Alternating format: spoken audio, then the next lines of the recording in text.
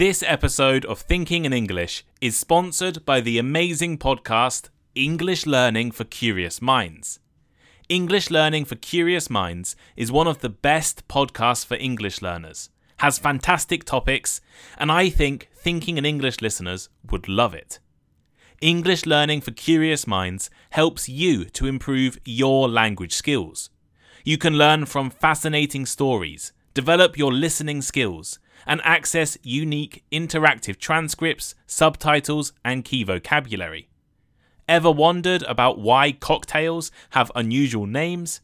Want to learn about a famous Soviet spy ring in the UK? Or are you curious about Lee Harvey Oswald, the man who killed a US president? All of these have been recent topics on English Learning for Curious Minds. I can't recommend English Learning for Curious Minds more highly. Make sure you check out the podcast, available on all podcast platforms right now. Hello, I'm Tom Wilkinson and welcome to the Thinking in English podcast, a podcast for intermediate to advanced level English learners.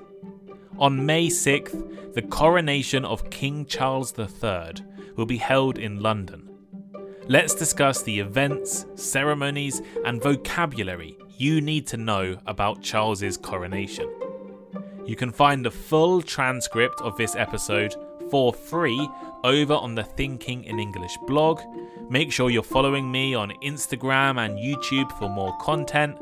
Join my Patreon to support the podcast. And here is today's vocabulary list. To crown. To crown. To put a crown on someone's head in an official ceremony that makes that person king or queen. For example, Queen Elizabeth II was crowned in 1953. Accession. Accession. The time when someone starts a position of authority, especially a king or queen. For example, 1926 was the year of Emperor Hirohito's accession to the Japanese throne. Throne. Throne. The special chair used by a king or queen, and also the state of being a king or queen. For example, William is next in line to the throne. To anoint. To anoint. To make someone king or queen, especially as part of a religious ceremony. For example, in 751, Pepin was anointed king. Regalia. Regalia. Official and traditional special clothes and decorations, especially those worn or carried in formal ceremonies. For example, the Queen's regalia at her coronation included her crown and scepter. Carriage. Carriage. A vehicle with four wheels that is usually pulled by horses and was used mainly in the past. For instance, he will travel by horse-drawn carriage. Congregation. Congregation. A group of people who have come together in a religious building for worship and prayer. As in, the priest asked the congregation to kneel. Homage. Homage. Deep respect and often praise shown for a person or a god. For example, on this occasion we pay homage to him for his achievements.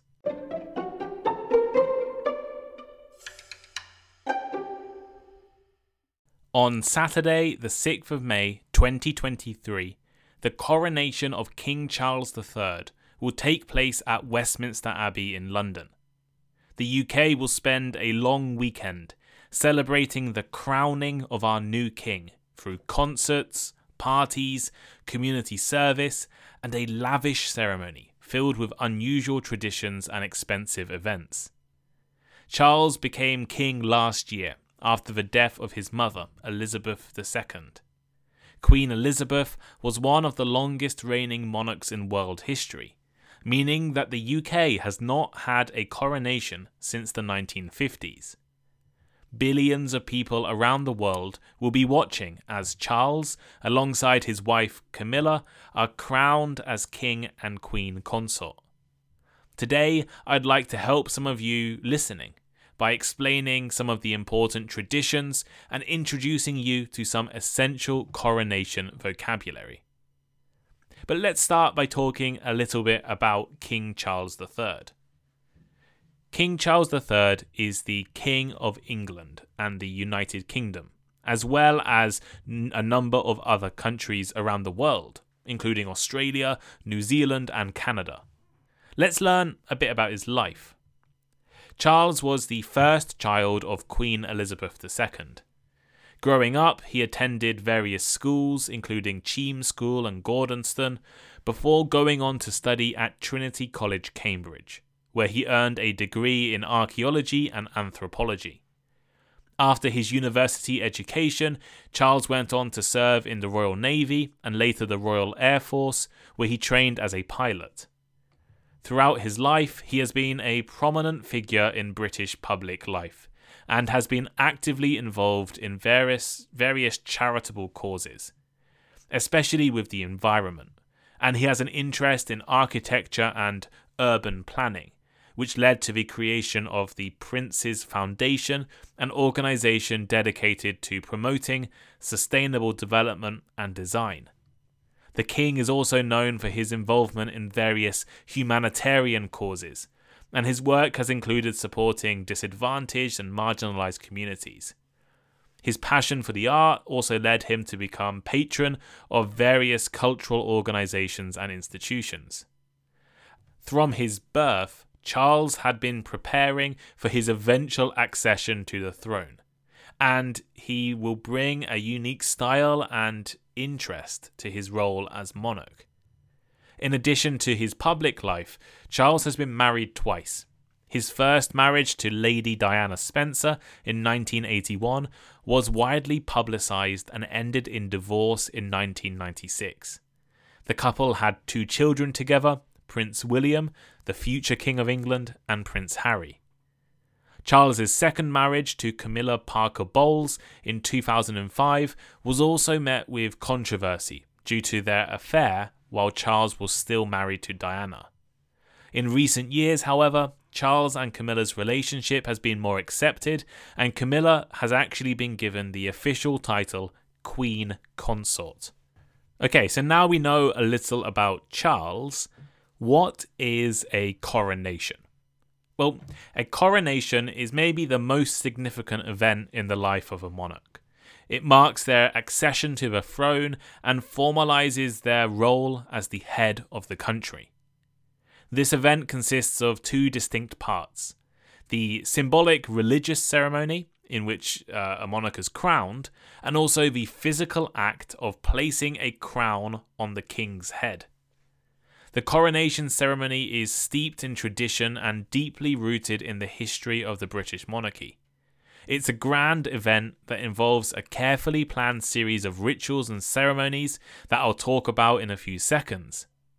Apart from the symbolic and religious significance of the coronation, it also marks the transfer of the monarch's titles and powers. It is the formal moment at which the outgoing monarch, so Queen Elizabeth's, reign ends and the new monarch, so King Charles III's reign, begins.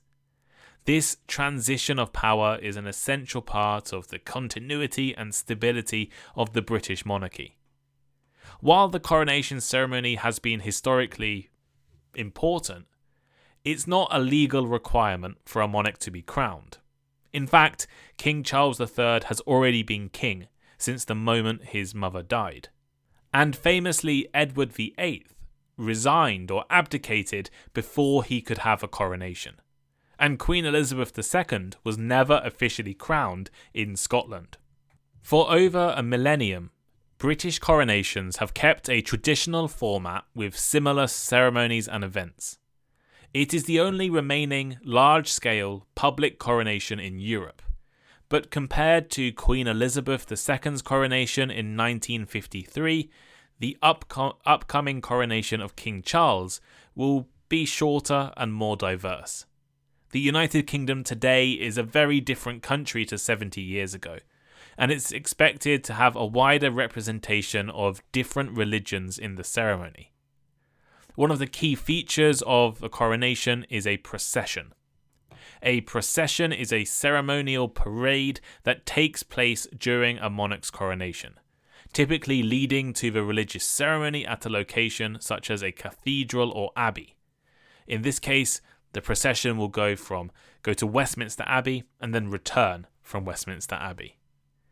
The procession is usually led by the newly crowned monarch, the king, accompanied by members of his family, government officials, dignitaries, and representatives from various organisations. While Queen Elizabeth had over 15,000 participants and the procession through the streets of London took hours, this year it's expected to be shorter and more modern. The King and Queen Consort will actually travel to Westminster Abbey in a modern carriage, but on the return journey they will use the Golden State Coach, which has been used in every coronation since the 1830s. This time, the procession is estimated to have over 6,000 members of the British and Commonwealth Armed Forces, and also thousands of hospital workers and military veterans will be given priority viewing positions in London. After arriving at Westminster Abbey, a traditional coronation ceremony will be held to formally declare Charles as king. There are a few complicated and different steps in this process. First is the recognition. During the recognition, the Archbishop of Canterbury, who is one of the leaders of the Church of England, will present Charles to the congregation, the guests in the abbey, and he will ask if they are willing to accept and obey the new king. The congregation will then respond with a loud shout of "God save the King!" The recognition signifies the moment when the new monarch's authority is recognised and affirmed by the people and the Church of England. This stage dates back to medieval times, when it was important for the new monarch to gain the approval of their subjects and ensure their loyalty. The recognition serves as a reminder of the obligations and duties that exist between the monarch and the people, and also the king's role as the protector of the Church of England. Next, Charles will have to swear an oath to uphold the law and govern the people according to the customs and laws of the United Kingdom and other Commonwealth countries. He will be presented with a copy of the Bible and asked to make that declaration. The oath-taking is a symbolic moment in the coronation, representing the king's commitment to uphold the laws of the country and serve their people. His promise to govern according to the laws and customs of the various territories also reflects the diversity of the Commonwealth realms, as the king is not just King of England, but also king of numerous countries around the world. After swearing his oath, Charles will then be anointed with holy oil. The Archbishop of Canterbury will pour the oil onto the king's hands and then onto his head in the shape of a cross. The anointing is symbolic of the monarch's connection to God and religion, and the authority they hold as both ruler of England and head of the Church of England. As it's a little known fact, but the king, the monarch, is the head of the church in the UK. The oil used for anointing is specially prepared and blessed by the Church of England, and is a mixture of olive oil, balsam, and other fragrant oils. The anointing ceremony is an ancient tradition that has been part of British coronations for over 1,000 years. This year, however, Charles has requested that the oil not be made with animal products for the first time ever. Perhaps the most important part of the coronation is the investiture. This involves the presentation of the regalia to the newly crowned monarch. The regalia includes the crown, the orb, the scepter, and other symbolic items that represent the king and queen's power and authority. During the investiture, the Archbishop of Canterbury presents the crown to the king, who then places it on their head. The king will also receive the orb, which represents the world, the scepter, which represents their royal authority. They'll also get the ring of state, which represents their marriage to the nation. After the presentation of the regalia, the congregation acknowledges the new king with a loud cry of "God save the king."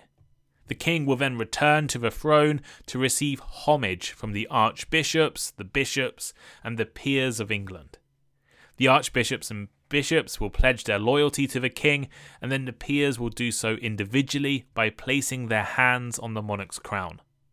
The investiture marks the end of the coronation ceremony and the beginning of the new monarch's reign.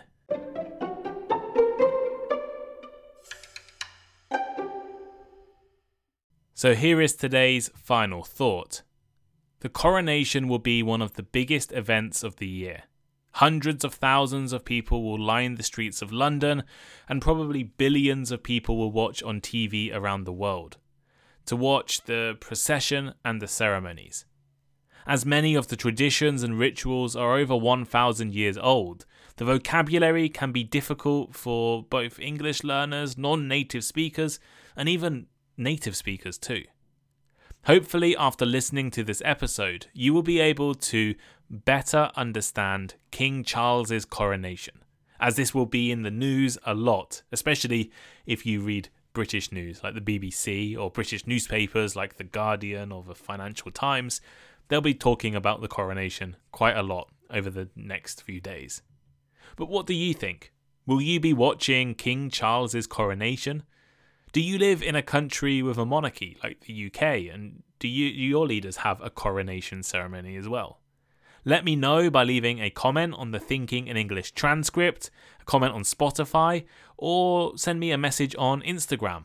If you love listening to Thinking in English, support the podcast on Patreon, join my conversation clubs, take some English classes with us, leave a like, a rating, or a review wherever you are listening right now. A 5-star on Spotify would be great. Check out my Instagram page and YouTube channel. And thank you. Thank you for listening, and I'll see you all next time. Goodbye.